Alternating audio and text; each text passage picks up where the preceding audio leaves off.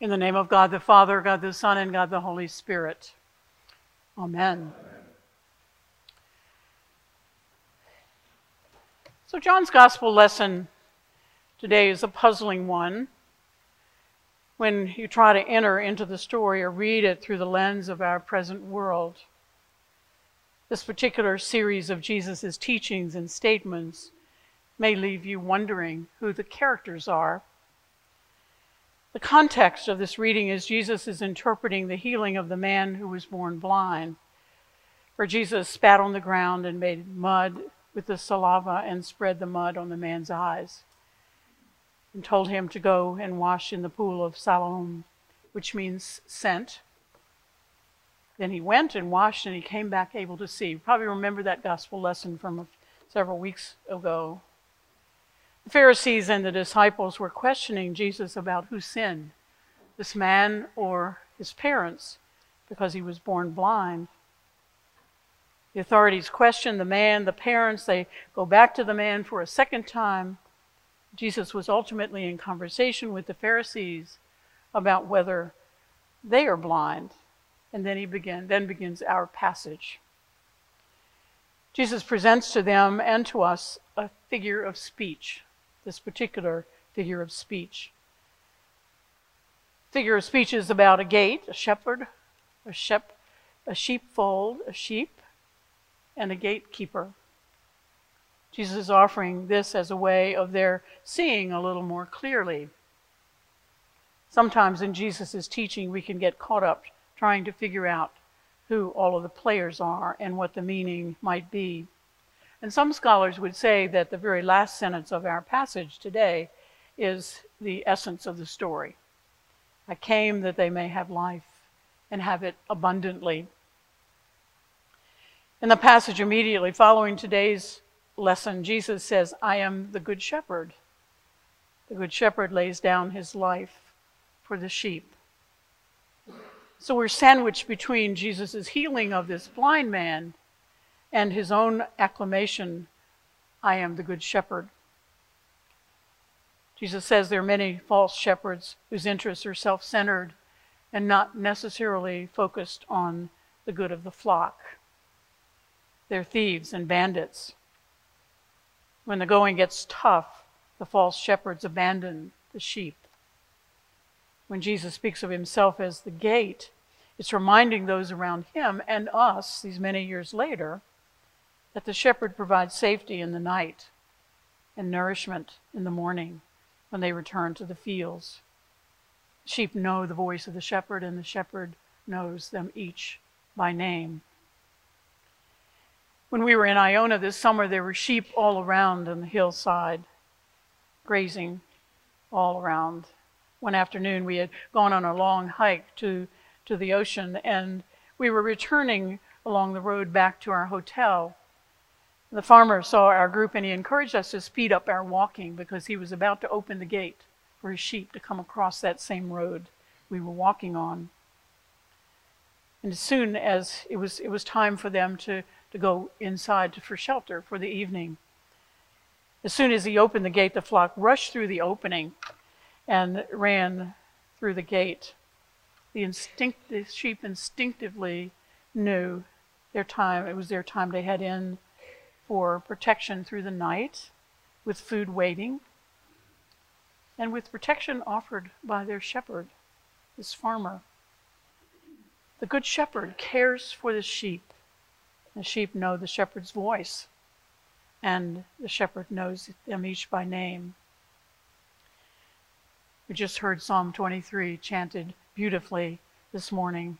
The psalm familiar to so many of us, and many of us learned that in childhood. It's often used at funerals, and I can often watch people's faces and they're reciting it even though it's being read by an individual reader. It brings into play the imagery of the shepherd.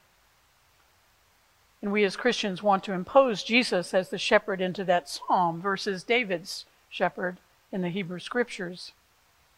We're always invited to use our reasoning and to make sense of what we hear and what we see.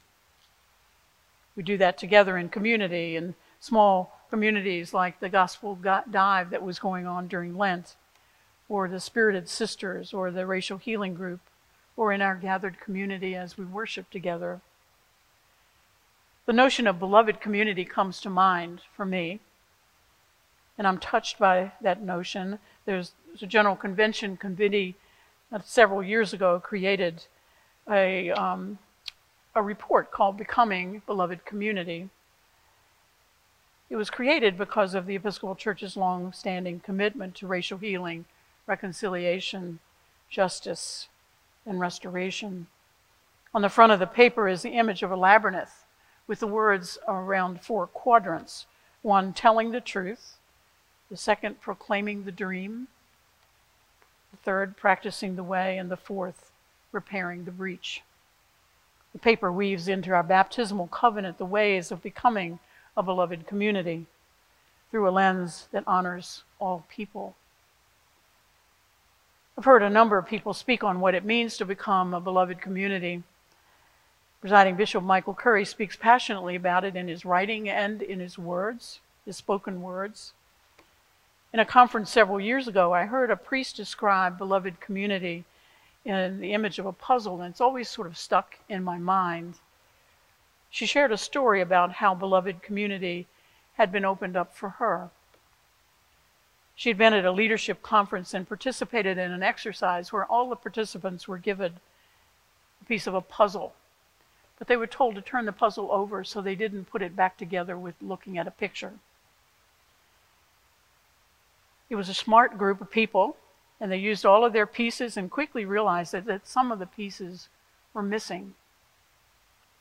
They eventually discovered that the observer who was sitting on the side of the room had one of the missing pieces.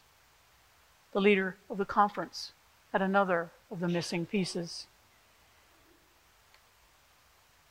It showed them that each person has worth, no matter where they are on the margins. The border pieces count just as much as the central pieces. All people in the beloved community are needed, no matter where they sit or stand or who they are. Jesus was with a very early beloved community. He taught them in what seems like confusing ways. It's as if he offered pieces to the grand puzzle of life. The early disciples often didn't get the meaning, and we often don't get the full meaning ourselves. We're invited to use our minds and our hearts as we open ourselves up. For me, the beloved community is one that learns together and struggles together, rejoices together, weeps together. We're on the journey together trying to get it, trying to pay attention to who's in and who's not. The shepherd indeed guides us these many years later and reminds us over and over of Jesus' words. I came that they may have life and have it abundantly. You can take that life, you take that life in abundance and live as beloved community in this place of St. Matt's, and are invited to see the work. See that work out not only in here, but outside the walls of this place. We are each puzzle pieces of the beloved community, as are all the people we encounter and welcome. Jesus says, I came that they may have life and have it abundantly.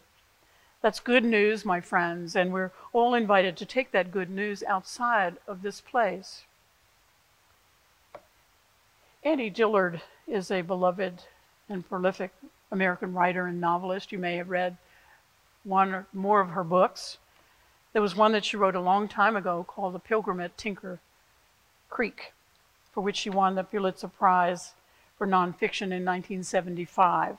She was only 29 years old at that point. She writes about creativity this way, and this is what she says. One of the few things I know about writing is this: spend it all, shoot it, play it, lose it all right away, every time. Do not hoard what seems good for a later place in the book or for another book. Give it all. give it now. The impulse to save something good for a better place later is the signal to spend it now. Something more will arise for later, something better. These things fill from behind, from beneath, like well water. Similarly, the impulse to keep to yourself what you've learned, is not only shameful, it's destructive. Anything you do not give freely and abundantly becomes lost to you. You open your safe and find ashes. What an interesting thought. You open your safe and find ashes. We're gospel people, and we're called to share the good news. We have this good shepherd who knows each of our names and whose voice we know is present for us and in and through all things, even though we don't always recognize it. One who loves and accepts us all. There are those times when we might not hear Jesus' voice directly, and yet we're learning how to be beloved community with the help of each other.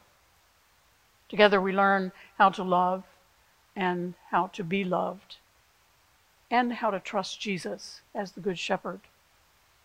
We're called to spread that good news and take it with us out into our world, knowing that Jesus came so that we may have life and have it abundantly. So I invite you and charge you as you leave this place to find a way today or sometime in the next week to share the good news of this good and generous shepherd. Amen.